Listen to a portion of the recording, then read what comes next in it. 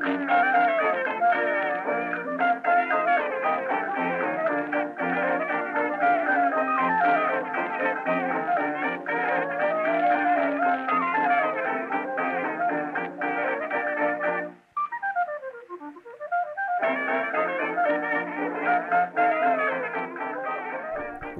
to episode 76 of the Swampflix podcast. My name is Brandon Leday.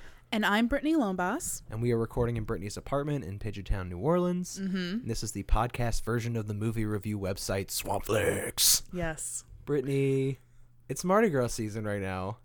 We've already started planning Crew Divine stuff. We did like a makeup test the other day. Starting to like get costume specifics together. And it's getting real. It's crunch time, I think. Yeah, this is one of those times of years where after it's over with, I'm like, oh yeah, I'm going to plan my costume and my throws and crap like that so early next year. And I feel like I said that like a week ago, but it's been a whole year. Yeah. But I do have like my outfit, which I'm proud of myself for, because I usually wait like super late. And then I'm like frantically running to Goodwill's trying to find like things in a certain color in my certain size, which last year I couldn't find a teal skirt for my Edna Turnblad outfit, and by the grace of God at Goodwill on Tulane Avenue, there it was. I gotta say, yours look last year was my favorite. The flowers in the blouse look I felt like so motherly, where I'm like, I don't like kids, but I could pretend for Mardi Gras. You had kind of like a white wine drunk mom look going on. Oh, God. Yeah, that's the kind of mom I would be. I'd just be drunk all the time. It's also like crunch time for like Oscars right now too. I've been like binging a lot of Oscar movies. I don't want to like run down each like Oscar film I've watched in the last like month because it's been like 6 in the last 2 weeks. I could go through real quick though. Like, I did not like The Ballad of Buster Scruggs. Okay, no, this is good because I haven't seen any of it, and I really want to know like what's worth me like taking the time to see before the Oscars. That one, like the first segment, that's like the singing cowboy, that's like the titular Buster Scruggs. That's really funny and really great as like a short film. And the rest of it was like a really boring Western that I wasn't interested in. Gotcha. So I didn't like that. I thought Minding the Gap, which is the skateboarding documentary, and Cold War, which is the Polish romance, I thought they were both fine. I liked them okay. Shoplifters and Can You Ever Forgive Me, I thought were really good. Like really good character studies and really well made and weird on the fringe characters in this like shitty world we live in. Really liked their like dispositions. And like Roma I thought was fantastic and I loved it way more than I thought I would. But all of those movies have been like talked to death on like every other show. And all of the Oscars coverage we've been hearing from the past half a year since like Oscar buzz starts like in the summer now. So what other stuff have you been watching besides like Oscar related things and in between making Mardi Gras costumes and hot gluing shit together? I've been watching the furthest from any Oscar related movie. Good. One film, I'm talking about 2 today that I've seen recently that I want to bring up. One is horrible and one is like possibly the best movie that came out so far this year. I'm going to talk about the shitty one first so I can end on a good note. The shitty one is the 1997 Canadian-American made-for-TV movie, Trucks. I've never heard of that. For good reason. So this is based on Stephen King's short story Trucks, which is what he used for Maximum Overdrive. So this is very similar to Maximum Overdrive, but it was made years later. Which, to like be clear, both you and I love Maximum Overdrive. Yes. It's a great trash pick. So good. Yeah. So good. So I was like really excited to see that. But this movie just feels so weird and out of place. Like it shouldn't have been made because the Trucks short story was the inspiration for Maximum Overdrive. It's been done. Just put it to bed and move forward. Which he like wrote and directed it himself, right? Yes. Like that movie was basically him on like a ton of coke, like making his own film for the first time. Amazing. Yeah. Right. Yes.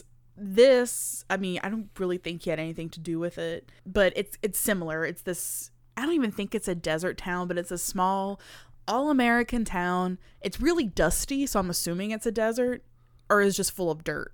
It's very dry. And same shit.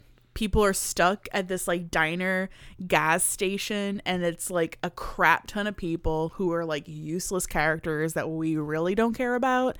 And trucks start to come to life. And it's just trucks. Like, there's no like egg blenders and no soda machines. No, that's such a bummer. Yeah, it's just trucks. I don't even think there's like SUVs, cars. It's like 18-wheelers and work trucks. And it's all of a sudden they start moving on their own. And then they start to communicate with each other. Like, they start, like, blinking and pumping horns. And then, you know, all the people who are stuck in this diner are like, they're communicating. Like, they're progressively getting smarter.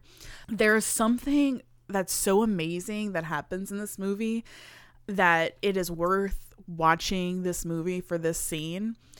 It's sort of whenever the trucks start to come to life in this small town. And there's a postman walking down the street delivering mail. And he hears like a thump at the door, and inside of the house where he just dropped mail off at is a Tonka truck. And the camera at one point is like on the level of the Tonka truck. It is so weird. Well, the truck busts through the window and it gets out of the house, and then it keeps ramming the legs of the postman. And at one point, it hits him so hard that he tumbles over. And then while he's down, the truck like backs up and it comes like full force and hits him in the head. Oh, no. Over and over again until like he dies. And there's like blood all over. And there's like pieces of blood and gore like on the top of this Tonka truck. And it just speeds off into the distance. So it was just so fucking weird. I'm trying to remember. I feel like we've seen a movie recently that had like a slasher scene set in a house where like a car was inside the house like hunting someone down. I'm thinking of maybe either The Babysitter from Netflix or maybe Strangers Pray at Night, like one of those two. I think The Strangers Pray at Night. Yeah. But I really like the idea of like a vehicle in a home like chasing someone or like busting through rooms to like, you know, hunt someone down like as if it's like Jason or something. Yeah. Well, there's that movie, I saw it years ago, but it's Duel. Do you remember that movie, Duel? That's Spielberg's first movie. Yes. I actually have never seen that.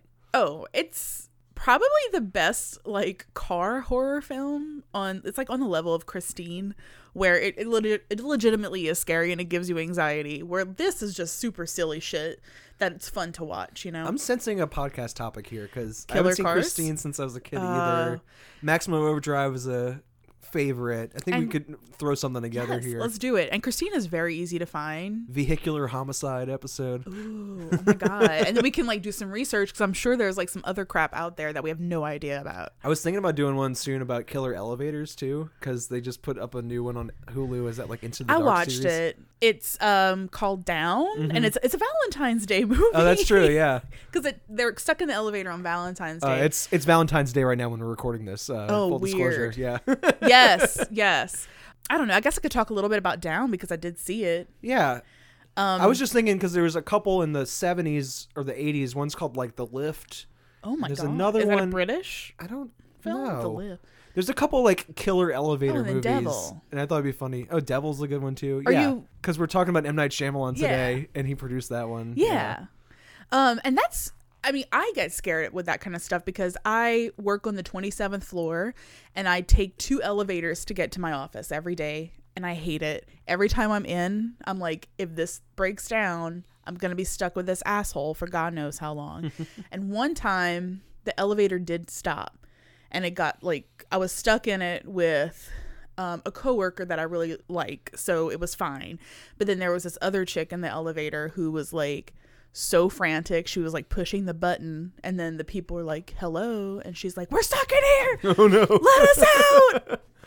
And I'm like, oh my God, we're going to run out of oxygen. I'm going to have to like kill one of them so they don't breathe my air. And, you know, I like immediately go to like, what's the worst thing that could happen? Right. So anyways, aside from that, you know, elevator horror is a true thing that I would love to explore. And killer trucks is kind of similar. Killer trucks is just like shit that we don't think is alive. I love that like 70s like schlock, like, you know, deathbed, the bed that eats, and like stuff like that. It just like really It's not that different from the, killer internet stuff that I like as well. Yeah. I just love it when everyday, like, appliances just are... human killers are so boring. Right. So lame. We've done it. Right. Let's find more, like, inanimate objects that can kill us. You know what I always think would be interesting? Like, those Febreze air fresheners that they let out the mist? Yeah. Like, what if it, like, timer. produces poison? It starts to, like, kill everyone. Yeah, I would watch the shit out of that. I would love that. So one last thing I want to say about trucks is I recommend that everyone find the movie poster for it. And of course, there's probably several of them. But one, it looks like a bad Terminator. Like there's a flaming skull inside the truck. Nice. And it's really cartoonish and stupid and cheesy. And it's so fun. But the poster's better than the movie? Yes, 100%. So for trucks, find the poster. Go to YouTube, find the Tonka truck mailman scene, and then just don't watch it. Because, like, I swear to you, there were so many, like, subplots. Like, each character, like, had a different, like, story and background and, wah-wah kind of life that I didn't care. Like, it was just so useless where I'm like, let's just watch these trucks kill people. I don't care. We know what we're here for. Yeah, I don't care about your marriage or, your weird relationship with your kid. I just want the truck to kill you. So the other movie that I'm like so in love with that I think is, like I said before, the best movie to come out of 2019 so far is Velvet Buzzsaw. Oh, I want to see this so bad. You would really like it. I've heard it compared to Neon Demon this week, which has my attention. So it's one of those movies where like Neon Demon was so fucking good, but like critics hated it. And this is the same shit. Yeah, people hate it. Where I'm like, people fucking hate this movie, and it's so awesome. So Velvet Buzzsaw is a film that is like a satire of like how pretentious the art world is. So it's really comical, but it's also it's a horror movie. So it's gory, but it's like very stylish. Much like Neon Demon, how you have these like really gross, gory scenes, but they're so beautiful because of the colors and, the backgrounds and everything. It's like laid that. out like a fashion shoot, like a magazine spread for like a fashion line. Right. And stills I saw from Velvet Buzzsaw also look like very fashionable and like high art. So it's so funny because Velvet Buzzsaw, like majority of the film takes place in a contemporary art gallery. Yes. Which I love contemporary art and I love galleries, but they're so creepy to me. Like everything is so pristine, like everything's white, and then like the people that work at these galleries are very robotic, and it just has this weird like it's cold. Yeah, like it's cold and it's uncomfortable, but I love that kind of shit. I love being uncomfortable in a weird way. Double Lover had a lot of that too, where she's just like sitting in that gallery with all that weird tumor art that's like hanging off the walls. Yes. So I thought it was so cool that like the whole film pretty much takes place in an art gallery, which is a very scary place. So it's a perfect setting for a horror movie. But this film has a pretty big star-studded cast. It's got Jake Gyllenhaal, Toni Collette, my queen, Renee Russo, and I cannot pronounce her name, but Zoe Ashton. I don't know her. She's this British actress, and her and Toni Collette actually play in this TV show together called Wanderlust. And that's when I first kind of saw this Zoe Ashton actress in anything, and she is so great. Like, I love her, and I really, really look forward to like watching other things that she's been in. She's great in Velvet Buzzsaw. But yeah, so they're all part of the art world. Jake Gyllenhaal, his name is Morph, right? And he is an art critic, and his reviews are like the make it or break it for artists. So he's very like brutal, and he's super over the top and ridiculous, and his character is so hilarious. Toni Collette, she works at a gallery. I can't think of the name of the gallery off the top of my head. Renee Russo, she owns the gallery, and her protege is Zoe Ashton, and they're the worst people ever. And they play those like shitty, snobby, like don't give a fuck about anything roles so well. So what happens is Morph is broken up with his boyfriend, and he starts a relationship with Josephina, who is Wee Ashton's character. And she's kind of like, I don't want to say like timid, but she's not very like tough and as confident as like all the other characters. She's kind of like, if you had to pick the sweet one in the bunch, it would be her. And he starts a relationship with her, and shortly after this happens, she's in her apartment complex and she sees that one of her neighbors are dead. And she goes into his apartment and he's got this like vault of artwork that he's done. And when she looks at it, like, it's sort of like this, I don't know, like you can tell like it's sort of this mesmerizing supernatural thing starts to happen. And everyone that sees it, they're like, oh my God. So she steals his art and she's like, yeah, I found it in the trash, and brings it to the gallery she works at. And people go nuts for it. It like just blows up, becomes this huge hit in the art world. And she becomes a monster. So it's kind of like watching her become just like, you know, the power. Others. Exactly. Yeah. Drunk with power. That is a great way of putting it. That's exactly what happens. But eventually, I mean, there's so much shit that happens in this movie that I don't think that this would be a spoiler. But the paintings, the guy that made these paintings, Vitral Dees, he was a very troubled man, and he expressed his troubles in his art, where human blood was used in some of the paint, and they're pretty much haunted, and the paintings like start to kill. Yeah.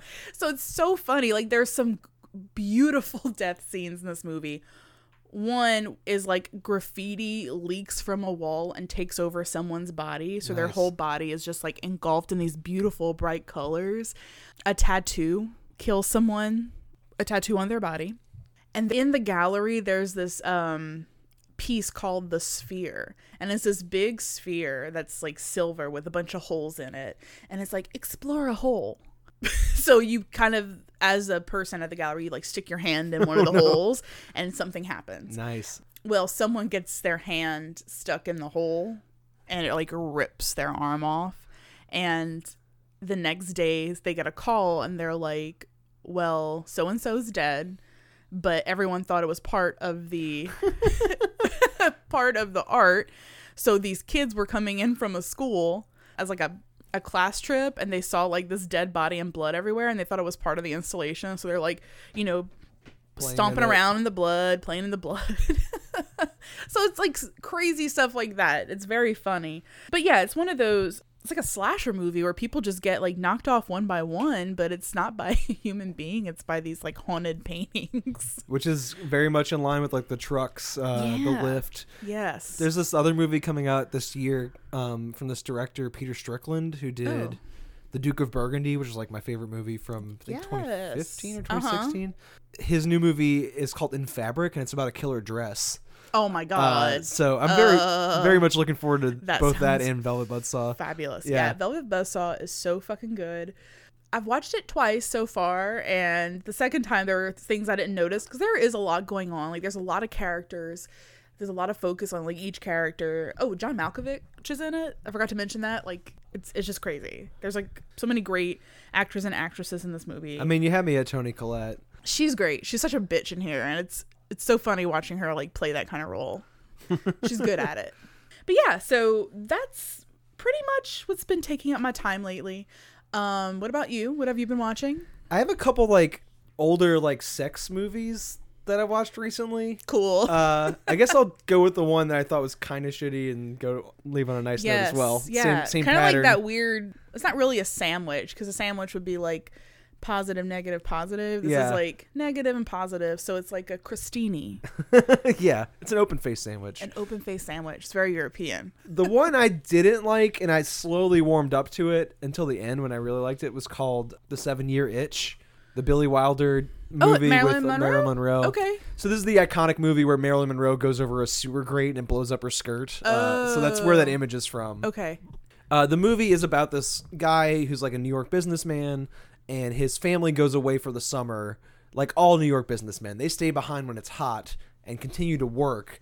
and their wives and children go off to, you know, the Catskills and the Hamptons. Yeah, exactly. And they go cool off by the lake while their husbands are, you know, the poor men have to like stay behind in the city.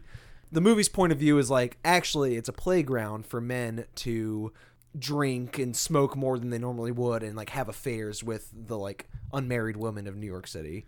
Since it's from the man's point of view, it's got this kind of gross like macho 60s vibe to it. Even though this is 1955, it feels a little bit like early Mad Men episodes. Gotcha. Like very Don Draper-ish like macho attitudes that are very outdated. But the movie initially feels like you want to sympathize with the protagonist who's narrating a lot. It's from a stage play, so there's a lot of like, you know, direct monologues to the audience about like this swanky lifestyle he gets to live while his wife's out of town. And Marilyn Monroe is this new upstairs neighbor who moves above his apartment and like is very flirty with him in this like ditzy kind of way. And he starts to cross a lot of boundaries in inviting her over and giving her champagne and like flirting with the idea of having an affair.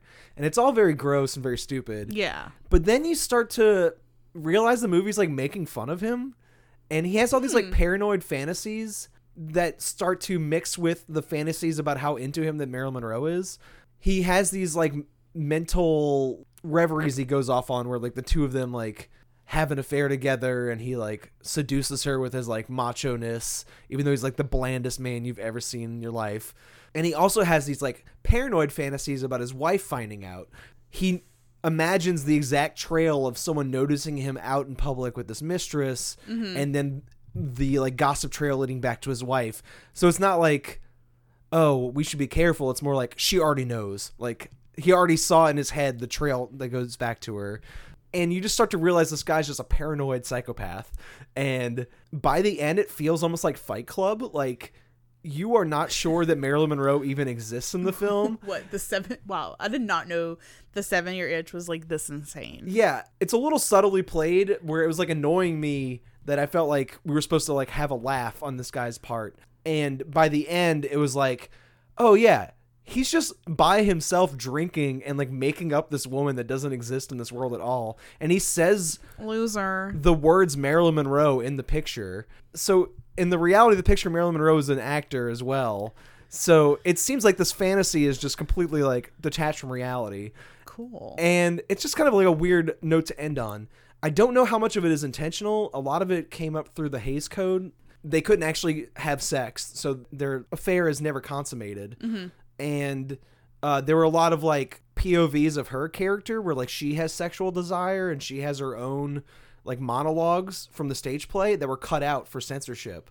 So we never get her inner life, and we never get an idea of who she is as a result because it's been excised from the movie. Just makes her more mysterious. So we only get the inside of this one man who becomes an increasingly unreliable narrator until he like says out loud Marilyn Monroe at the end, which feels like this like trigger that's like, well, maybe none of this is real, and he's just like a fucking lunatic. And he's just like fantasizing about Marilyn Monroe. Yeah, and it feels like so interesting. All the pressures of like, you know, classic masculinity from the 50s are just like weighing on this guy until his like mind snaps. So I don't know if I'd necessarily say it's a good movie. It's definitely nowhere near like Billy Wilder's best comedy. He's got a bunch of good movies from around that time. Mm-hmm. But it's definitely weird. And if you look at it through that lens of like, this man is a lunatic and just raving at you for 2 hours, it's kind of fun. And, you know, it's also in Technicolor and has really beautiful costumes, and it's like really pretty to look at. And Marilyn Monroe in this like draggy high femme, like, oh, I didn't mean to like lean over so you could see right directly down my cleavage. Like, she is such a brilliant performer in this like comedic way. She plays it up really well. And anytime she's on screen is a breath of fresh air because you're not listening to this like milquetoast man, you know, ramble at length. Sounds interesting. You know, the only Marilyn Monroe movie I've seen is Some Like It Hot. Oh, great film. And it's good, but like I've never seen other movies with her. I really like How to Marry a Millionaire. It's really good. Okay. This one is a mixed bag, but I think if you look at it through like that Fight Club, it's all in his head lens. Like, it's actually a really fun, like weird, surreal experience, on top of it being like a half-assed sex comedy that was severely censored by the Hays Code from its like stage play origins. Another one that was actually much better, and this was after the Hays Code was broken, so this is like early New Hollywood, directed by Paul Mazursky, who did An Unmarried Woman, which we're doing for Movie of the Month right now. Ooh, yeah. His breakout film is called Bob and Carol and Ted and Alice. Have you ever heard of that? I have not. It's from 1969. It's a pretty famous movie because it's about group sex and like wife swapping. Oh my God. So you have Natalie Wood is married to like Robert Culp, and they're these like hipster, like new age types. He's like a documentary filmmaker, and she's his like artist wife, and they're best friends with this other couple. It's like Elliot Gould and this lady Diane something. I don't know her name. So the four of them are in this very close friendship as like two couples, and the main couple, Bob and Carol, they go to this like very intensive 48-hour therapy session where they like break down the like barriers of like society and like get in touch with their true selves and like, you know, really connect with other people the way that really like new age hippie bullshit. But they come back like true believers from this retreat, and they start to profess this like newfound hippiedom to other people. And the way the movie's sold is it's like this swinging sex comedy where it's like 1969, so there's like the free love era, monogamy and like a marital structure is starting to break down, and like people are like questioning, you know, what's the difference between like casual sex and like, you know, polyamory, like what makes that, you know, any less valuable than like normal monogamy. So this movie's reflective of that, and you would think like, oh, it's gonna be this like swinging 60s like sex romp and like wife swapping stuff, and that all comes at the very end, and it ends on this like down note, kind of like The Graduate. Like, it's not fun. It's like the movie's like Trojan horsing in this really smart, honest, like brutally honest version of like therapy drama, kind of like an Unmarried Woman, which is about a divorcee like about 10 years after this was made. And it just really struck me as like a really beautiful, thoughtful picture, and it has a lot to do with like therapy and like performance art. So is it more like on the side of being a drama versus... Yeah. At first when you said it, I was like, oh, this sounds like a kooky comedy. It sounds like a Billy Wilder movie. It sounds like The 7-Year Itch or something, but it's really not. It's like this brave... Like, whenever you talk about therapy or like performance art, people... It's a very vulnerable subject to bring up. It's very personal and touchy. Right. And people are more likely to make a joke out of it. Right. Even if just to like relax your mind and like let you go into it. And there's very few filmmakers I feel like talk about therapy and performance art and, you know, this new age ooey gooey stuff with any like sincerity. And Paul Mazursky hits it head on in the few movies I've seen from him. And I don't know. I really appreciated Bob and Carol and Ted and Alice. Yeah, the way you were explaining it, it sounds like An Unmarried Woman, like that same vibe where it's very real and personable. Yeah, and even when the movie heats up and it actually gets to that like promised like group sex payoff, it is a lot more like intimate and honest, and like, you know, it pumps the brakes and like hits this like emotional note you don't really expect it to.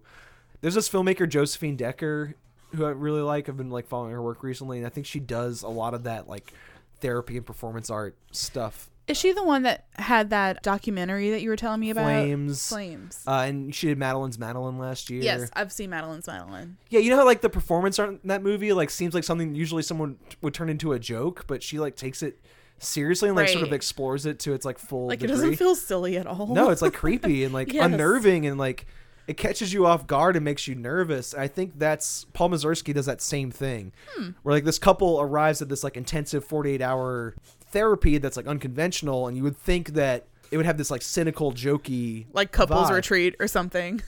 And it really doesn't. It's like, wow. It kind of takes it seriously, and it starts to like ask real questions. And I don't know, there's like a little bit of like ironic humor making fun of these hipsters for like thinking they're like cool hippie kids, even though they're in their like middle age. But the fallout of what that does to their lives and their marriages and their friendships like is really like actually, you know, thoughtful and intimate. And just watching Natalie Wood try to talk all of her friends and her husband into like a foursome is pretty fun too. Like, oh my God. Yeah, that's just fun in its own way. I don't think I've seen her in a role like that. I've just really seen her in those very, you know, buttoned up. Yes. Which I think the movie was playing on a little bit, you know. Okay. Yeah. Cool. That sounds really cool. Yeah. So if you liked An Unmarried Woman, I think that one's like kind of essential cinema. Nice. Well, today we're not talking about essential cinema. We're not talking about Oscar movies. We're talking about M. Night Shyamalan. Right. Who's like, I think in my eyes, I don't know if in your eyes, Oscar worthy. Well, let me get to it this way.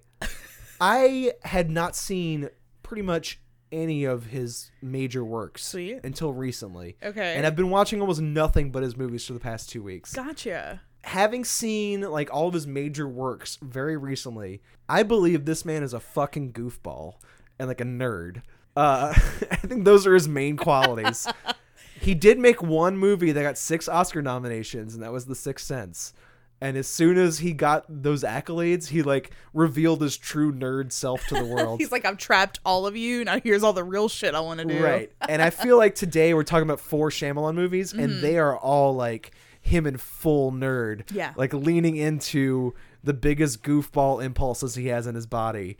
And I love it. I don't mean to say that disparagingly. No. I know what you mean. It's great. Cool. Yeah. And all that's coming up to you right now. My God. This is like a moment from a horror movie. It's precisely the moment where the mutation or beast will attempt to kill an unlikable side character. But in stories where there has been no prior cursing, nudity, killing, or death, such as in a family film, the unlikable character will narrowly escape his encounter and be referenced again later in the story, having learned valuable lessons. He may even be given a humorous moment to allow the audience to feel good about it. And now it's time for our regular Movie of the Minute segment. This is where hosts of the show bounce back and forth recommending films to each other. What did you make me watch this episode? I made you watch a M. Night Shyamalan modern day fairy tale. What a twist, an M. Night Shyamalan movie. Right, surprise. Yeah. Called Lady in the Water.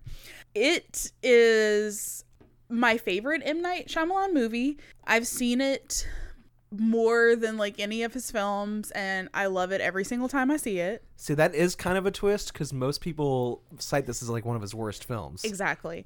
Which I was blown, like when this movie came out in 2006, I was 16 years old, and the movie theater closest to my hometown was like 45 minutes away in Houma, and for the first, I think it might have only been in theaters for 2 weeks, but I managed to see it 5 times in theaters. So that means I had to either like beg my mom to drive me out there or like hitch a ride with someone and be like, you have to come see this movie. Let's go to the movies, see Lady in the Water. You're going to love it. That's amazing. Yeah. So I turned a few people on to it.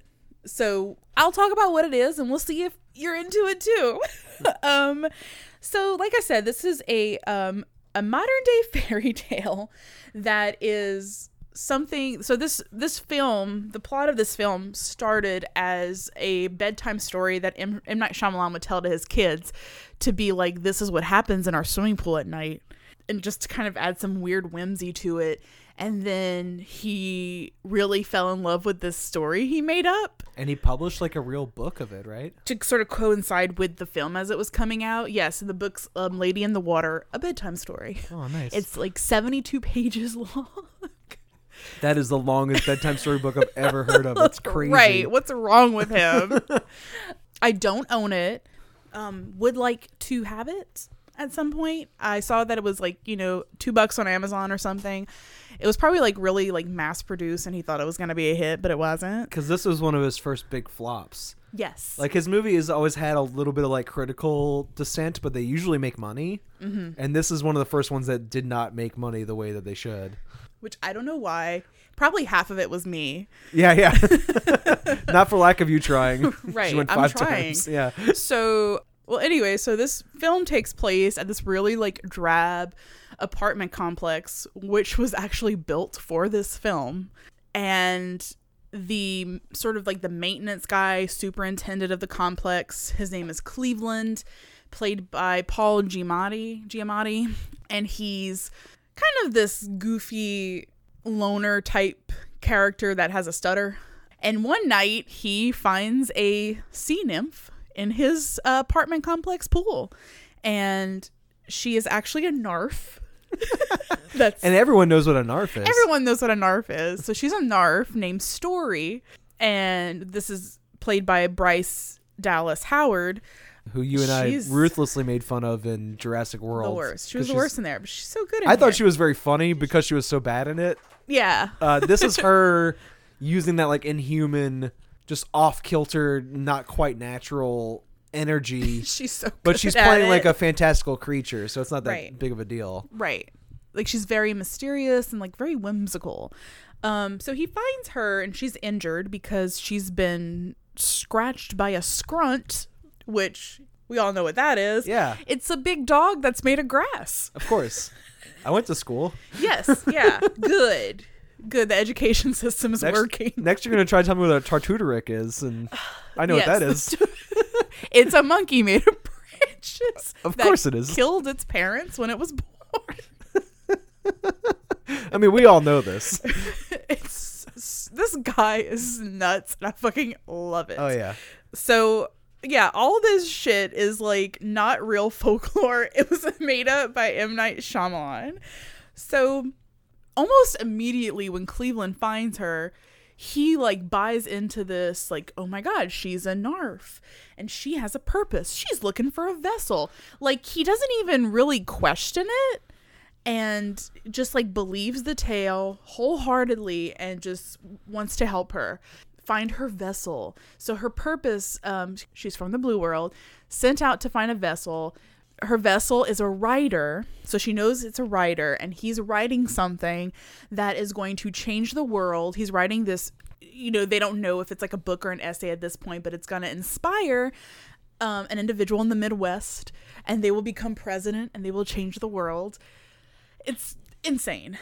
So he is trying to figure out like what the deal with this narf is. Like what is he supposed to do to help her? And it just so happens that there is an old Korean woman in his apartment complex that knows the folk tale of the narf, but she doesn't speak English and she has this super cool daughter who translates for Cleveland to give him more information, and she's not very willing to tell him a lot about this tale. And the way that he gets her to give him more information about this like bedtime story so he can know how to help Story is by acting childish and like having milk on his mustache and like sitting like a kid without his socks and like flinging his legs around and eating cookies. See, this is part of like what's awesome about M. Night Shyamalan. I think what frustrates a lot of people is like that is fucking weird and it's funny. So weird. And I think it's intentionally funny. Oh yeah. But I think a lot of people aren't sure when the laughs are intentional and when they're not. I'm not saying that as if I have like the key to it because I don't know either. But I really like that he has a sense of humor and you cannot tell when he's employing it. Like, I'm supposed to take the narf seriously, but I'm not supposed to laugh at him having a milk mustache, you know? Like, it's weird. There's a weird, like, give and take there. He gives, like, a lot of control to the actors, which is really nice. It's kind of like they're this big family making this movie together because I've got the special edition DVD and it's got some great behind the scenes of course footage. It does. And one is like the whole, you know, Paul Giamatti, you know, cradling himself and eating cookies and he's full of milk. And they like are loving it, laughing about it.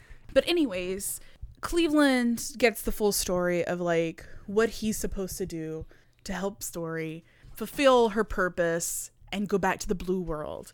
So she needs to find the writer. So he starts going around the complex and trying to figure out who the writer is. And it's M. Night Shyamalan.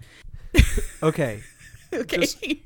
This is a man who makes movies. And since The Sixth Sense, so since the beginning, he's been putting cameos in his movies.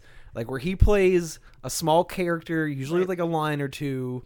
But in The Lady in the Water, he plays a writer that will change the world. And it's not like... Has he done that? Yes. Well, fair enough. This might be a true story. Maybe he really, in real life, M. Night Shyamalan did meet a narf. And it inspired him to write Lady in the Water. I mean, fair enough. And it changed my life. I just think it's funny that, like, he always has these, like, couple line cameos or, like, you know... He's trying to do this, like, Hitchcockian thing where he just, like, walks through the frame. You're like, oh, look, that's the director. But instead, it's like, in this movie, it's a full-blown role. Yeah, he's like the main character. Yeah, he has a lot of scenes. and he is the most important writer in history. And on top of that, there's this character played by Bob Balaban, who's like this movie critic, and everyone's supposed to hate them. So like, M. Night Shyamalan's always had sort of dissenters in his like criticism. Like people are like, "Oh, the Emperor wears no clothes. He's not actually as good as The Sixth Sense led us to believe." Especially by now, after like The Village and Signs came out, and that movie had some like very loud detractors. So we have M. Night Shyamalan is this like all important hero writer, and Bob Balaban is a movie critic, and he is a villain that we're all supposed to laugh at and feel like, you know, is like a loser. And he's like the only person to die. Oh, it's great. And he has a very violent death. Yeah, he has this like monologue where he's like says, "Oh, this is where the unlikable character dies." So like the movie critic states out loud, like, it's M. Night Shyamalan showing you, like, I know what I'm doing here. I'm, like, saying movie critics are unlikable and that I am, you know, this important thing that they don't see the full, like, value of. Right. And then he just has fun killing his enemy on screen. And you just have to love a goofball nerd who, like, beats up his bullies on screen. Like, it's so fun to watch. Yeah. I did not make that connection. Oh, it's one of my favorite things about the movie. But you're so right. That's amazing. That makes me love him even more. But yeah, so if you don't think that this is confusing enough already and very elaborate with the scrunts, the narfs, and the, I can't even think, the Taututerics. Of course. Once she finds her vessel or whatever, she gets injured shortly after by a scrunt. Which is a CGI wolf made out of grass. It's fucking awesome. It's like this green plant wolf. Yes, and we as humans don't see them. So whenever there's like mounds in the yard, it's scrunts. And the research that they did to like come up with like what a scrunt was gonna look like is crazy. Like they're like, what do wild African dogs look like? So they did all this research and like explore these like dogs, and it was gonna be more of like a wolf-like character, and then it just became a grass beast. Yeah. I love it. So, well, anyway, so she gets injured and she's like slowly dying, and in order to like heal her, there needs to be like she has a guardian, there's a guild, a healer, and a symbolist that all need to come together to help her fulfill her journey and go back into the blue world. And she has one night to go back to the blue world where she's taken away by an eagle. So the whole movie you're waiting for this giant eagle to come take her away. Right. So it just so happens that all these important people that are meant to help her do great things and help M. Night Shyamalan do great things, they all live at this complex, and they just like so happen to be there, and they're all connected, and they all have these like huge purposes that are going to help change the world. And later we'll be talking about the Unbreakable trilogy, and it's similar. Like there's like a random event in Philadelphia where this fucking movie takes place too, that connects all these random people. And he was raised in Philadelphia. Yes. He was born in India, but he was raised in Philadelphia. Yes. So it's just kind of interesting. Like, he really likes that of like, I don't know, it made me feel good. Where he's like, you know, we all have a purpose. We're all meant to be wherever we're, you know, whether it's someone living in some shitty apartment complex in Philadelphia, like we're all here for a reason. We're meant to be here. It's just really uplifting. But the difference there is that in the other trilogy, we're talking about comic books, right? So like the hero and the villain and everything, these are very well established roles. Mm-hmm. The difference is that in this movie, the roles that are supposed to be filled by these people are not something anybody knows what the fuck he's talking about. Like the Guardian and the Guild and the Symbolist, these are not things we're all familiar with. It's something that we just found out about like 20 seconds before. Yeah. Like we meet the characters in the apartment complex before we know what the roles are that need to be filled. And then the movie adds all the complex mythology after the fact. Like after the characters are established, then it tells you what the mythology is and then tries to maneuver the pieces in place. Right. It's like it's a giant puzzle, and it's like, oh, like the guild isn't really who we thought the guild was. It's this person. The healer is actually this person. And a kid that reads cereal boxes is going to help us. And Paul Giamatti's character is scrambling to get all these pieces together and all these people to believe in like the pattern that he's trying to establish. And they jump right into it. That part's weird, but he also like tries to explain to them like, you all have to trust that this will make sense somehow. Right. And it's kind of like M. Night Shyamalan talking to the audience, like this seems like a mess, but I'm going to try to make it make sense by the end. I think the more you watch it, the more it does click. And perhaps the book has some more background. That's the mystery. But yeah, it's huge. It kind of just gives you a glimpse into his brain. Like, who can come up with all that shit and just like build off of it and fucking sell it to everybody? Like, it's amazing. And I think the key to appreciating it from my point of view, because I just saw this for the first time. Right. And I didn't enjoy it. I really think it's like a really goofy, strange, it's not a normal pattern in how movies are made and how stories are told. And I think what I appreciated about it and what unlocked it for me was that special feature on the menu when he's talking about the book. And he's trying to sell you the book. And what he said about it was, and this might be why it's 70-something pages long, is that when you tell a bedtime story to your children at night, it starts off as really simple. But if you tell the same story over and over again, you start adding these more details. Right. And then by the time you're telling it for the 100th time, it has this like whole complex mythology, which all fantasy movies have that bullshit. Even science fiction. It's like the Bloof Blarf, is supposed to go on a journey and find the crystal Schmiff. And then like with a gnome named Norm, which we talked about last year, like he needs to get his lumens to like, lumen. And this is no more bullshit than any other fantasy thing we've ever seen. But the difference is the pattern that the story takes is as if you're telling a bedtime story over and over again. So like, the first time we hear the mythology of the Narf and the Blue World and, man needing to reconnect with whatever offshoot of humanity still lives in the water, it's very simple and it's told in like woodcuts and this like very quick 20-second fairy tale before the movie even starts in this like intro. And then the Korean lady who's always sunbathing by the pool, through translating her mother, starts adding more and more details to the story. And it gets more and more complex, which by the end it's just spiraled out of fucking control.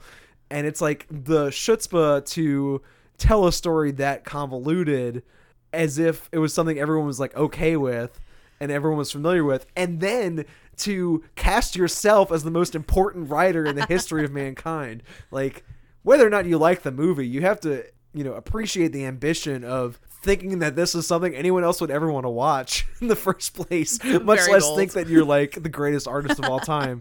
And I really love the like spiraling out of his hands ambition of it. Like, nice. It's really fun. I'm glad you liked it and you had fun with it. Yeah. It's just such like a personable movie where, I don't know, you kind of feel like when you watch this movie at the end, you're like, this is what M. Night Shyamalan's kids feel like. You know what I mean? Yeah, they're like punished by his like spiraling imagination. So I don't know. It's really heartfelt, very genuine, and it's really beautiful. And the film score is amazing. Yeah, it's so like when you hear it, because sometimes I fall asleep to it, and then the title menu comes on and it plays it over and over again. Maybe that's why I think it's so iconic. But you kind of hear it, and it's unlike any other film score that I've heard before. I think it's on par with like Star Wars. I mean, it's very overreaching in that way. Yeah, it's really, and the guy that I can't think of his name, but he really hasn't done much. The composer. Yeah, it's just really cool. But yeah, it's such a good movie, and there's so much to be found in it. This also unlocked for me it's like great. The comparison I think that I've come to from like watching so many Shyamalan movies is like, I think he's like the success story version of Richard Kelly, who did, Donnie Darko and then The Box and Southland Tales. Mm-hmm. So he started off with this like sort of like well-constructed sci-fi picture that everyone really liked, or at least had a cult following. And then his two movies after that were just like way out of control and like too many ideas packed in this like tiny vehicle. Like especially like The Box, there's like a new twist every like 10 seconds. And Shyamalan's like the success story version of that, where he keeps making these like goofball nerd movies with like too many ideas, but most of them keep making money. And so he gets to keep making them, even though like people don't like them. It seems like there's so many loud people who get mad at them. But you're still going to see it. Yeah, and then people still go out to see it. Yeah. I don't know if it's like the promise of the twist or like the fact that they're all like kind of handsomely staged. Even the goofier ones like this like look kind of nice on the screen. Yeah, it's beautiful. And this is one of the few ones, I'd say this one and The Happening and, you know, Avatar The Last Airbender and maybe After Earth. I think those are like the most hated ones. I've only seen half of them, and what I'll say is, in like a larger picture, I have not seen an M. Night Shyamalan movie yet that I didn't enjoy on some level. Right. Like, I've enjoyed every picture I've watched from him, including this one. I don't know that I would say it's one of my favorites the way it's one of your favorites, right. But it is him working in this like very particular, goofy, unrestrained mode where he is so in love with his own ideas that there's no editor, and you kind of have to love that kind of like straight from the id, him just doing whatever he wants and not thinking about like anyone. Like the idea that you would sink this many millions of dollars into a movie about narfs, like you like the fact that he never stopped for a second and thought like, wow, this is not going to be received well. No, he thought, I'm the greatest writer of all time and I'm going to cast myself as such in this movie about narfs. And I love that like confidence in making like the nerdiest goofball fantasy movie I've seen in a long time. Nice. Fun stuff. Yeah, it's so fun. I think everybody should at least see it once. I think you should see it 5 times in the theater. See it 5 times in the theater. Support it. Buy the special edition DVD. And purchase the book, which I will be doing probably before I go to bed. I wonder if it's at the library, because I feel like our children should be reading this. Support like, your local libraries and support your M. Night Shyamalans. Yes. Yes.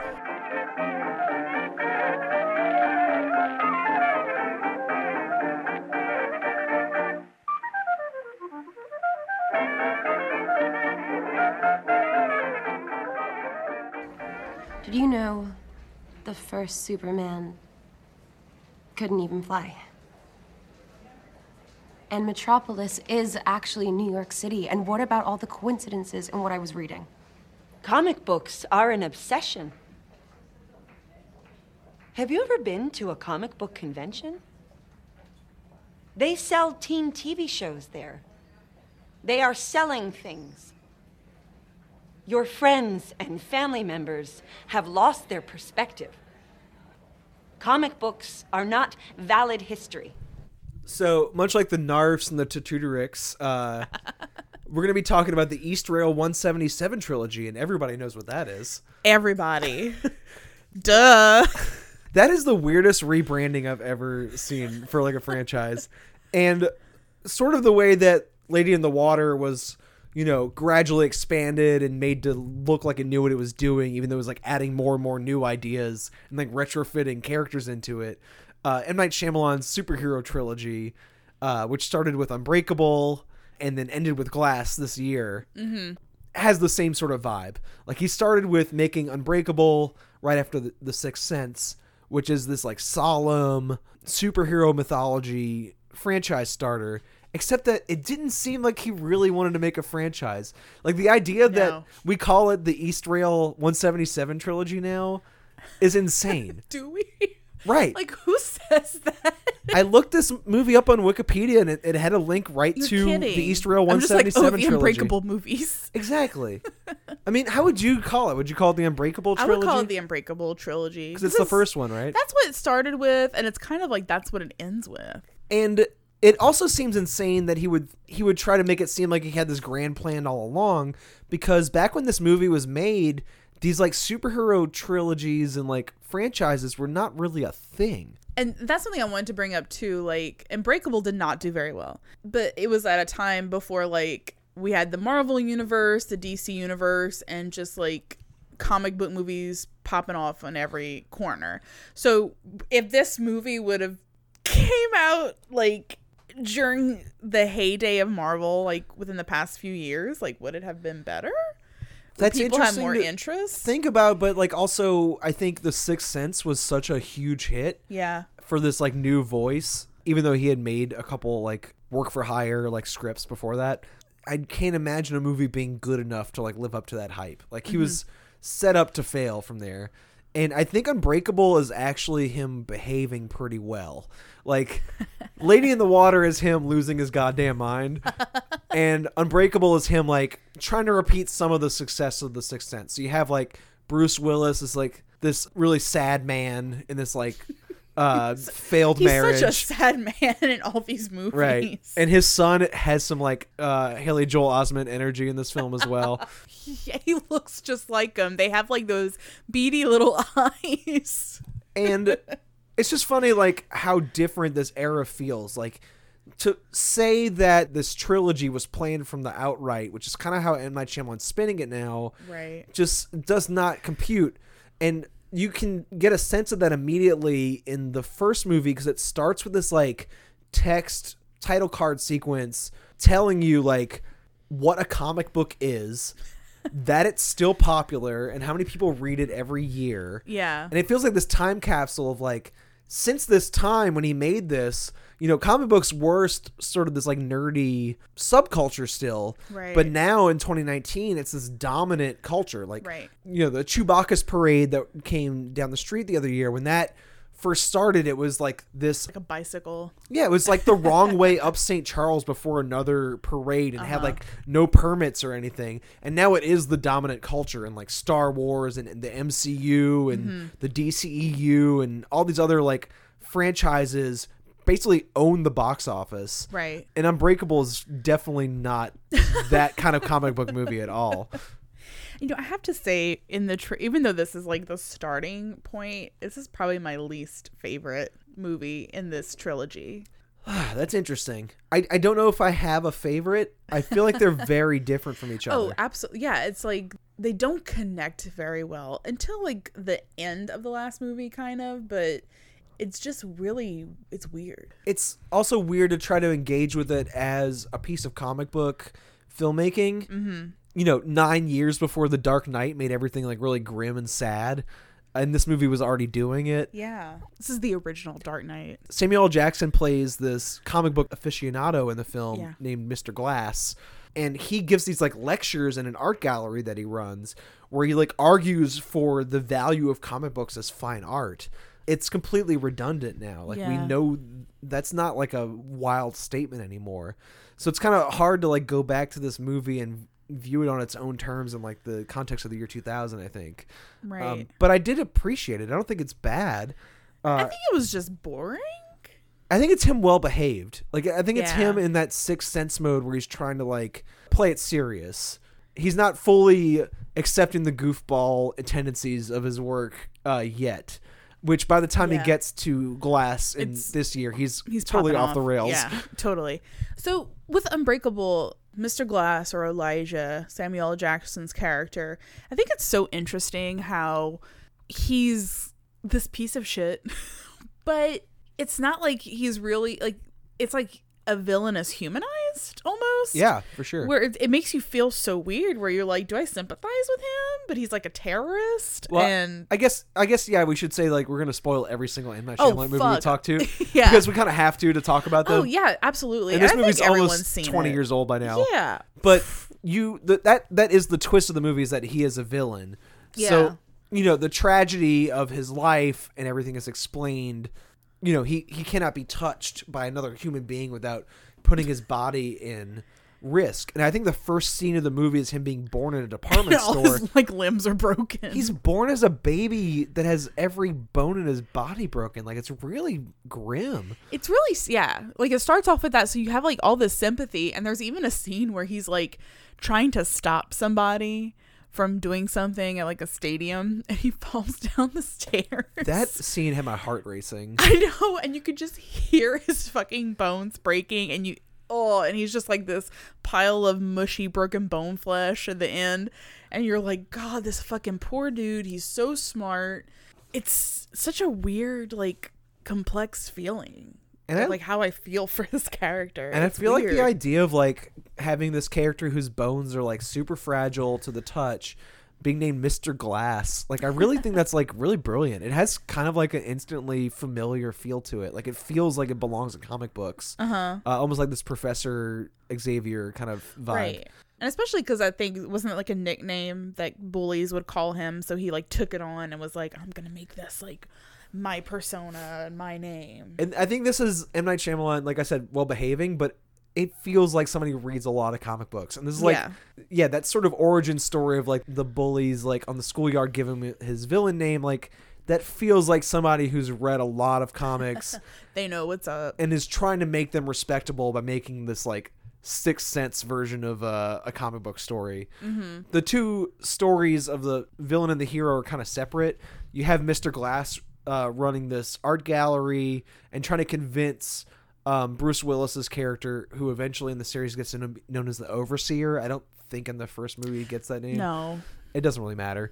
It's an origin story for him where like Mr. Glass starts asking him questions like, have you ever been sick before? Can you think of a day you ever called into work because you couldn't make it because of health issues? And it starts to like dawn on him that he is invincible. And we probably should mention the main thing is that he is the lone survivor in this gigantic train crash, which is known as the Eastrail 177. Boom. Yeah. So, you know, he's the only survivor. He has like not a scratch on him. And then that's when like it progresses where it's like, okay, like he's never sick. You know, he survived this crash that everybody else died in. Yeah, and that's how Mr. Glass finds him in the first place. Yep. Which, that scene, like, where the doctor is interviewing him after the train crash, and, like, it's foregrounded. There's, like, the last survivor besides him that's, like, in surgery, and, like, blood spreads on the body as people are working on it while he's, like, being interviewed solemnly in the background. It's kind of, like, really well shot. Like, that's what I'm saying. Like, this is still him in Sixth Sense mode where he still thinks he's the new Hitchcock and like needs to like, you know, carefully compose each frame. And yeah, I was just really impressed by the filmmaking there. I mean, it's beautifully shot. Like the darkness of this movie is very like present throughout the entire film.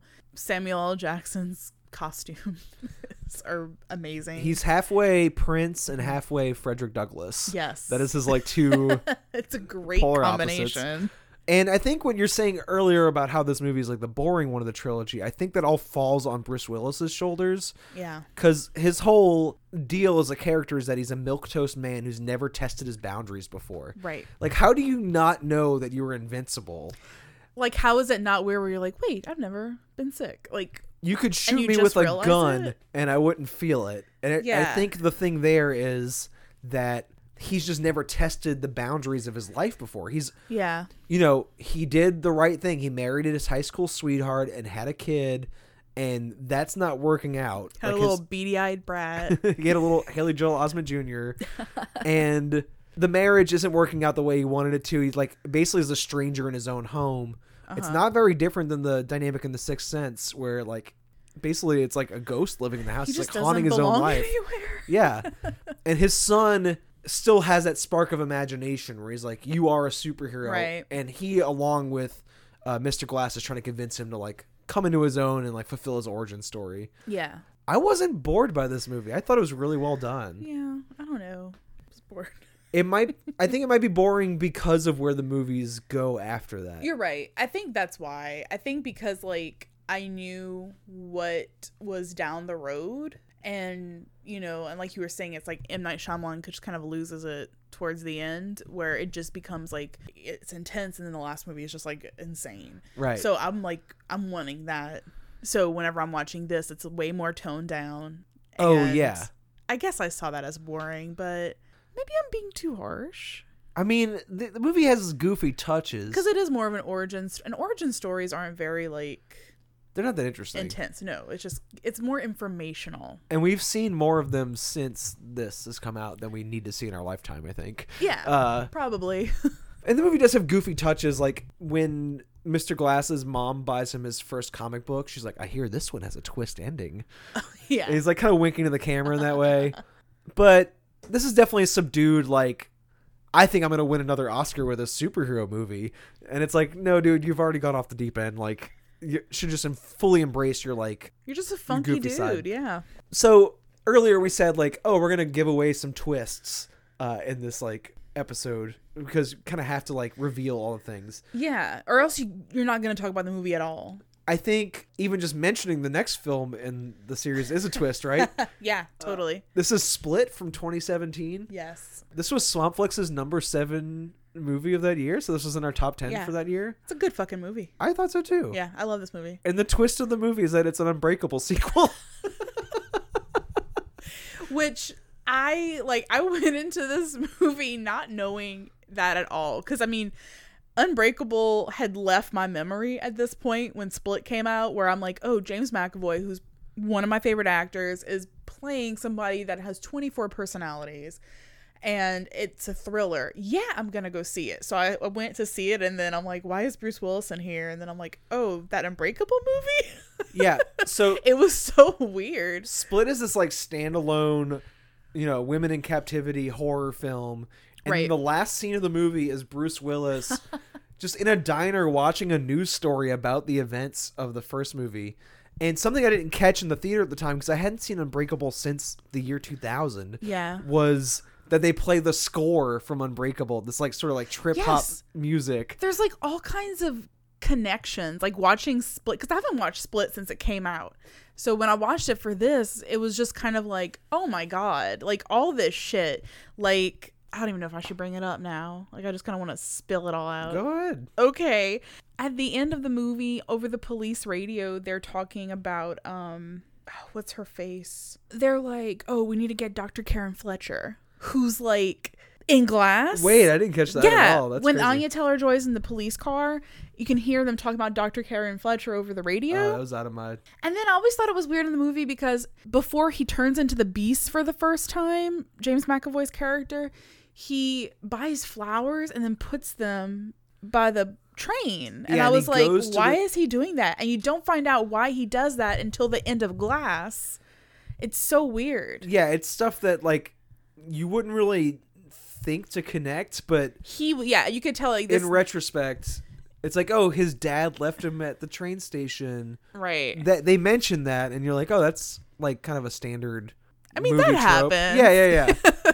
It happens to like tragic supervillains. Right. So it's just kind of, but then you find out there's like more meaning to this, and then he turns into like the Beast for the first time on the train, and then like everything starts to make more sense. So obviously at this time, like, what the fuck made M. Night Shyamalan be like, what if I make a movie called Split, and it'll actually be a villain for David's character in Unbreakable, and I'll just like throw all this weird shit in, and then I'll make another movie after that that'll tie it all together. Yeah, that's cool. Like, it's so crazy. Here's the other question though, like, what does that really change about Split? Like, not knowing those things, like not remembering those things about Unbreakable. It's a standalone movie. Like, it works perfectly fine on its own. You can like not watch any of them and watch any of these. I would and it'll be okay. I don't think you could watch Glass by itself. You don't think so? No. Okay. I think you can. You would miss a lot of things, but you kind of get the gist of it. I don't think it would be as good, no, maybe. You're right. I think Split and Unbreakable work on their own. Mm-hmm. Split in particular, like, I didn't really remember anything from Unbreakable, and I thought the movie was very good. And actually, I think is my favorite movie in the trilogy. Unbreakable? Split. Oh, Split. Fuck. Yeah, me too. Okay, good. Yeah, I like Split a lot. Sorry. And, it's like handsome M. Night Shyamalan filmmaking again. It looks really nice. There's like a lot of really interesting shots. And I think something else it has in common with Unbreakable is that there's these separate tracks. Yeah. So like the same way that Mr. Glass and The Overseer in Unbreakable have these like separate origin stories, Split has these two separate tracks as well. You have James McAvoy playing this character who's later known as the Horde.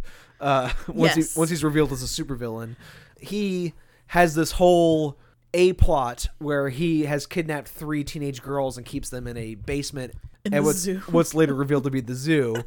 One of them's Anya Taylor-Joy, one is Haley Lou Richardson, and I don't know who the third one is, but they're all very good actors, and that's a really good movie by itself. Right. Then you have this B plot that's this therapist talking about his condition. And she feels entirely separate from that entire plot. And he pops in almost as like a cameo every now and then in her world. Right. But she's basically making a case that he doesn't have normal DID, split personalities. He has something else that's a little extra. Right. Like when he turns personalities, like his strength changes and like his body actually changes and things like that. And it's almost like, I don't know, I find she kind of looks at him as like this like weird science experiment where she's like going to conferences about him and things like that. And there's like hints there that this is a superhero comic that you don't catch the first time, but in retrospect it feels like a joke. Like this other therapist is like bucking against her and she's like, you speak of these people as if they have like superpowers.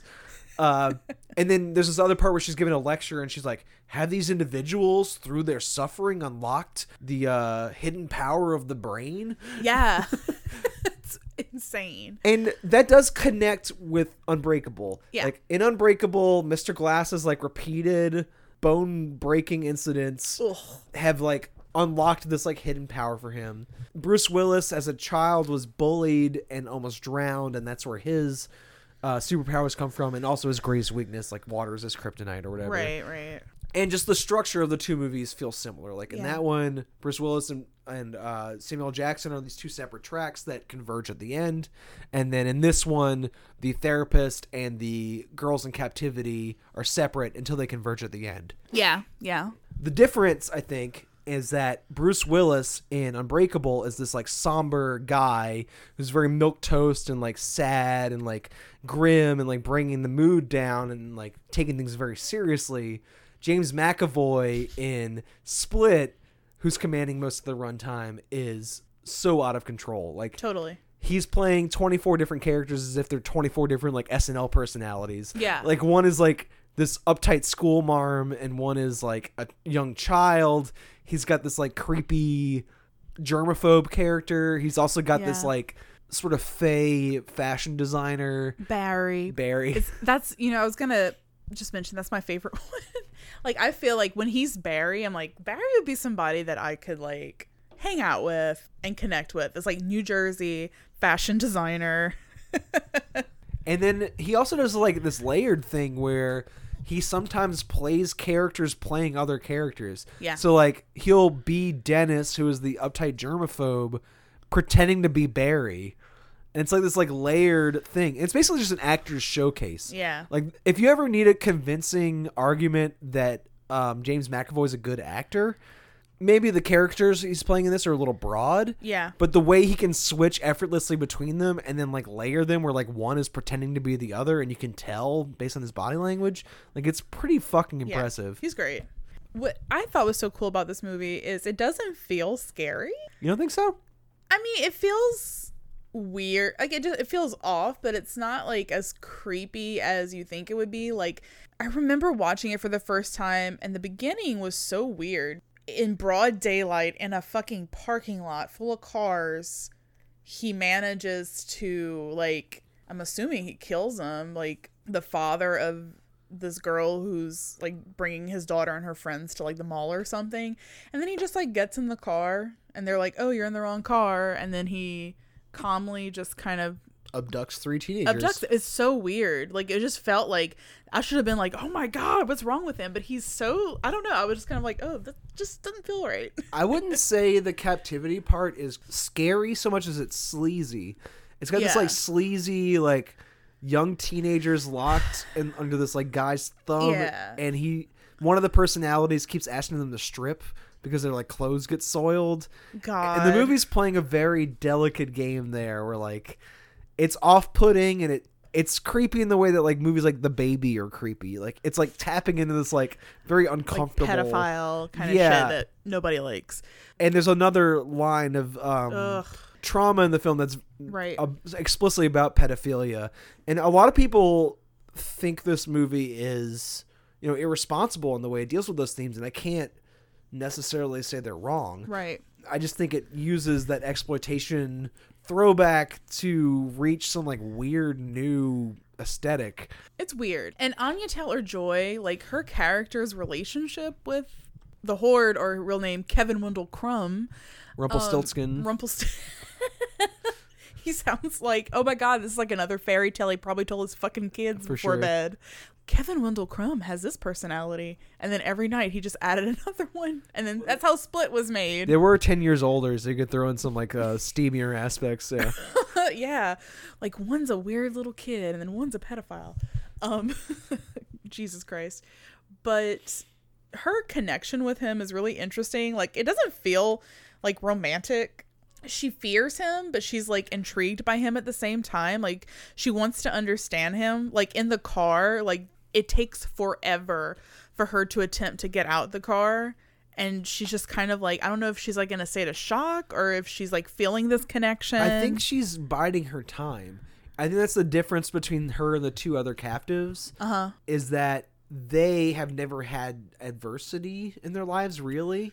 And that's what his whole thing is he's railing against, is like the world that has not experienced trauma the way I have, because he was abused as a kid, is not prepared. They're like not evolved enough. Right. And she takes her time and sort of studies him and like waits for her moment to act. Right. Because she also had this like trauma as a kid.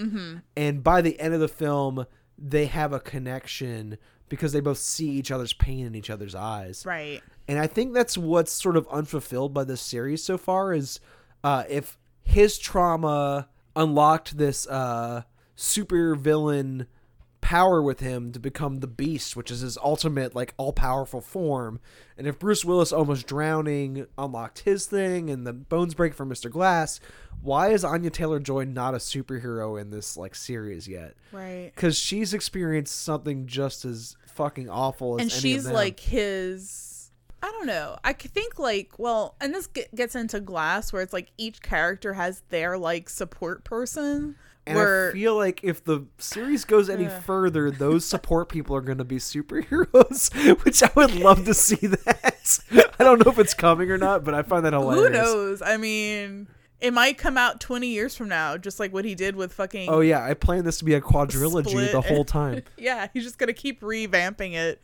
I feel like he'll be like on his deathbed and is just like... Wait, we need another one. We need another spin-off of something. And I hope something like that does happen because Anya Taylor-Joy is one of the best actors. Yeah. As far as like young people acting right now, she is so fucking good. Yeah, Dakota Fanning, who? Like, fuck all that. Hey, I like Elle Fanning. She's in The great. Neon Demon. Yeah, true. But yeah, she's so, like, Anya Taylor-Joy is so great. And she's been picking a lot of weird genre films like this and The Witch and Thoroughbred's great. So good. The Miniaturist, which was that PBS miniseries she did recently. Oh, you haven't seen that? No. Please watch that. Okay. It's like spooky gothic horror about this like haunted miniature thing. Oh my God. Okay. It's so good. Okay. Done. But anyway, she picks great projects. People always use her very well. I think the series started to use her very well. Yeah. Especially in Split, she has a lot of good like reactions to the weirdness that Kevin Wendell Crumb is throwing at her. But I kind of wish she was like a full-blown superhero by the end of this, and that doesn't come yet. So I'm hoping there's more to come later. And the way, yeah, I think at the way the end of this whole trilogy is led off, like it's not the end. There's no way. Maybe there'll be a new trilogy. It's weird because I feel like it's left on this exact note where it could go either way. I feel like he's trying to build a universe. I feel like he's closed the door on the 3 films that came before it, but he's also left, you know, like you said, this universe. Oh my God, it's gonna be like the Star Wars of our generation. Like it's really like prequels. First 3, and yes. Oh God. And if there's anybody insane enough to like go back and like do 6 more movies on this like same thread, it's this guy. Totally. So I guess we should probably talk about where the series left off by now, which is Glass. Yes. Which was the #1 movie in America for like 4 weeks. You're kidding. No, it was didn't like know a that. huge hit. Okay, because I think I wasn't paying attention to like any numbers, but you know, I watched it and then I'm like, what are the critics saying? And everyone was shitting on it, but I did not know that it did like financially well. That is the M. Night Shyamalan story right now. Like everyone so great. Gets very loudly dissenting about his work, and then it makes so much money that he gets to keep making it, which I think is like so fun. Right, which is cool because I feel like we're the kind of people that like appreciate this shit more than like I would rather watch like Glass win an Oscar than what's that Lady Gaga movie, A Star Is Born. Like, for sure. I would totally rather see that win. Yeah, I think this is a very specific like goofball genre film sensibility. It's especially specific to him. Like I don't think anyone else could have made this movie. And I think that goes into like the MCU and stuff too, like the way that this sort of like superhero franchise filmmaking has developed since he made Unbreakable in 2000. We have this like sort of routine version of superhero filmmaking where we know what to expect from the movie before we even watch it. And Glass had me like guessing the entire time, like what the fuck is going to happen 5 minutes from now? Like you have no idea what direction it's going to go into, because the beginning of the film like really starts, it's focused on David, and you know, him and his son are kind of like this duo that finds crime and brings some vigilante street justice. And almost immediately, like he runs into Kevin Wendell Crumb, aka the Horde, aka the Beast. Like this guy has so many names, and they have this huge like showdown in a brick factory with some more like captured women. And I'm like, okay, and then they get caught. So it's just kind of like weird. Like after that happened, I was like, whoa, this is not gonna be what I think it's gonna be. And then from there you have all three of the main like superhero characters. So you have like Bruce Willis, James McAvoy, Samuel L. Jackson. Yes. Two of which have been in superhero movies since then, right? Like James McAvoy has played Professor X in a bunch of X-Men movies. Yeah. And Nick Fury is Samuel L. Jackson's character in all his Marvel films. And Bruce Willis, was he in Sin City? That's not like a superhero movie, but it's kind of. I can't think of a superhero movie he was in. Movie. But the two of them have been in a bunch. Yeah.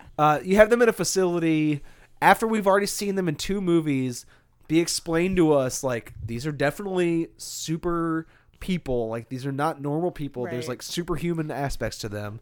And then you have Sarah Paulson playing this Karen therapist. Fletcher. And her entire job is to gaslight them and tell them they're not super people, even though we know they are. It's weird how she does it, because she's like, you're a disease, but like it doesn't have a name.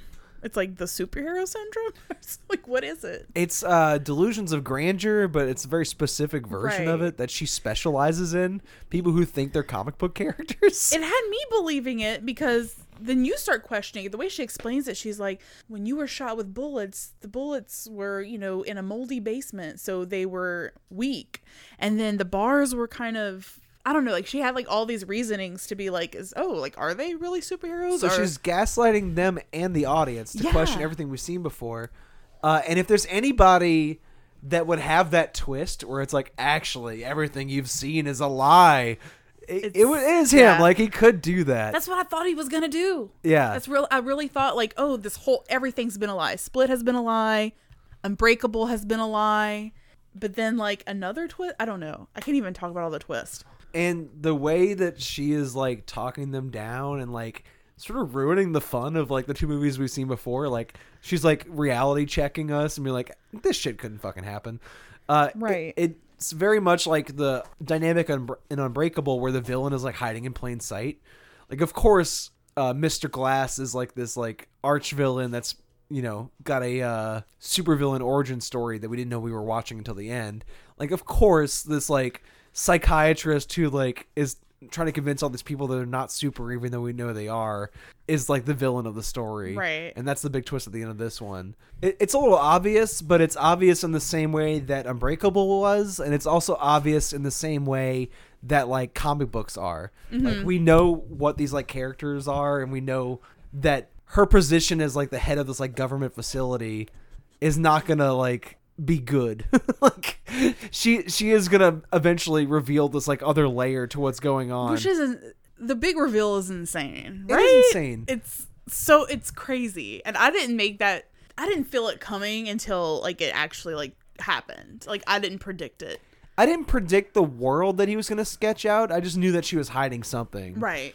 Like I thought that something was gonna happen where like they were gonna prove her wrong or something like that. Like I thought that was gonna be the big reveal, but it wasn't. Another fun thing I think is the way that M. Night Shyamalan trolls the audience in this is that the way that Samuel L. Jackson's going to prove to the world that superheroes exist is to stage this big showdown at this like, you know, coming out party for this new building downtown. This big Philadelphia building. First of all, this is on a Blumhouse budget. So they can't afford that shit. I thought it was gonna happen. I know, it's so fucking funny. It's trolling you so hard because you expect this like big, MCU and they never climax. leave the mental hospital Instead, parking it's like lot. a fight in a parking lot. It's like the World Star version of this, like, kind of showdown. Yeah, like after that happened, I'm like, so are they still going to the building? Nope. It never happens.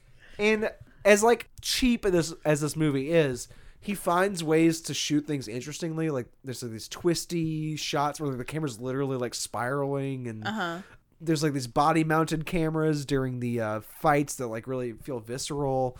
But he also like cuts corners financially in this like really obvious way, where like Bruce Willis's character is, deathly afraid of water. To keep him in check at this like facility, they set up this whole like sprinkler system to like douse him in water, and this big like dirty water tank, and they can't afford it. They can't afford showing him getting drenched, so they just show the tank emptying outside. It's the same thing as the tower then. They can't afford the big showdown, so they just show you this like parking lot brawl instead. And I find that like audience trolling so funny. Right. And like I don't like superhero movies, but like this is my kind of superhero showdown, is a parking lot brawl. I'd rather that than people flying and, jumping from building to building. It just feels very nerdy and awkward and like sort of haphazardly thrown together based on like what you can afford on a Blumhouse scale. It's like backyard wrestling. That's exactly right. Yeah. The backyard wrestling of superhero movies. And I think that has like more of a personality to it than most Marvel films. Oh, totally. Yeah. Totally. And that's not to say that the movie's like really well thought out or anything. It's a fucking goofy, like this is more him in the Lady in the Water mode than it is him in like the Sixth Sense mode. Like if you want the Sixth Sense Shyamalan, you watch Unbreakable. But if you want like Lady in the Water Shyamalan, where he's just like completely full of himself and thinks he can get away with anything, Glass. Totally. Yeah. Either Glass or The Happening. There aren't many other ways for you to go. So can we talk about the most changed character in this whole franchise? Who would you believe that it is? Jai, which is oh my god, this whole podcast has been leading up to this moment. I didn't even know his character had a name. That's amazing. His name's Jai. Because I was like, does he have a name? But he's credited as Jai. I don't even think they say his name. So that probably has some weird fucking meaning behind it too that I don't even think I want to know. But he's in Unbreakable. He's like a drug dealer that gets caught at a football stadium. And then he's a security guard for the building of the therapist in Split, where he has a very long monologue about Hooters hot wings. Like it's weirdly philosophical. Yes. It's bizarre. And then in Glass, he's completely turned around and he's like this reformed criminal, and he is a customer at the security camera store that David and his son run. So this is insane. Like this is on the level of Lady in the Water, like him billing himself as like the most important writer of all time. Yeah. Usually he has a cameo in movies. Like even in The Sixth Sense, he plays like a doctor that has seen Haley Joel Osment. Yeah. But this goes in with what we were saying earlier about like the preposterousness of him having planned out this whole trilogy the whole time. Like for him to claim that he had thought this like character that is in one scene as a drug dealer in Unbreakable, and this other character is a security guard in Split who has a completely different personality, right, are actually the same person, and then does the work in the third movie to connect them as if anybody fucking cares. Like I was laughing really hard in the audience because he has this whole line explaining to Bruce Willis like, oh, didn't I see you before at the football stadium 20 years ago? He says, like, I used to hang out with some really shady types down there, but I really turned my life around through the power of positive thinking. And getting a job as a security guard. Maybe that was his step into becoming, like a functional member of society. Yeah. Insane. And it's so fucking funny that it has to be intentionally funny to me. Like, there's no person who would come up with that and think that it actually had like some dramatic payoff that people would care about. It's him fucking having fun with his like toys. Oh, totally. And it's so fun to watch. And really, I was the only person in my audience who got a laugh out of that, and I don't care. Like, I think it was brilliant that he did it. I wish more people would laugh when it happened, but just the hubris of like thinking that anyone would possibly care about this like character's arc across 3 films is so great. And like fits in with the whole just larger idea that like he had all this planned all along, and he's not just sort of slapping it together like Lady in the Water style and just like adding in new wrinkles like as he goes along and pretending that it was all part of this grand plan. Right. It's so fucking funny. And there's other lines too that I was laughing at a lot, like when Sarah Paulson gathers all the loved ones of the super people and is like, have you ever been to a comic book convention? They sell teen drama shows there. They're selling stuff to you. This is not real history. She has these like sort of like philosophical over the top ruminations on like the nature of comic books, right, that read as like intentional humor to me. Right. They also build in this new device where there's these flashing lights that trigger James McAvoy to switch through all 24 of his personalities. And it's even more of a blatant actor showcase where he just likes to show off like how quickly he can like filter through these like personalities. It feels like an iPod on shuffle. It's really weird. The movie is really weird, and it has a lot of weird personality, and I can't help but love that there's this like goofball who keeps doing shit like this and keeps making so much money that people can't help but like give him more movies even though they all get bad reviews. Yeah. I've become a huge fan of this guy in the last like 3 weeks. Awesome. Yeah, because like I love this whole like fucking, you know, Unbreakable trilogy shit so much. I think you mean the Eastrail 177. The Eastrail 177 trilogy. Well, so first of all, like they throw Amtrak's name on that train like it's, you know, in our face, and I'm like, this train crashed. Like, that's really bad. Yeah, why would you want that? Like, I don't know if I want to go on an Amtrak train because I don't want to. Because the terrorists blew it up. I mean, oh, you're right. It was running fine otherwise. Never mind. But yeah, I thought that was kind of cool how, you know, Elijah or Mr. Glass like really created both of them with that train crash. Like, Kevin Wendell Crumb got DID from having his father die in that train crash and was stuck with his abusive mother, and that's how he became the Beast. So therefore, like, Elijah created the Beast, and then he created David because he helped David see his powers. It's kind of a twofer. Yeah, but you know, a shit ton of innocent people die, but whatever, like, you know. And I think that's where the series is open-ended for like more crazy. Sequels, is that like the conceit that any trauma can trigger this like superhuman ability in us, right. And like, you know, what doesn't kill you makes you stronger, but multiplied by 1,000.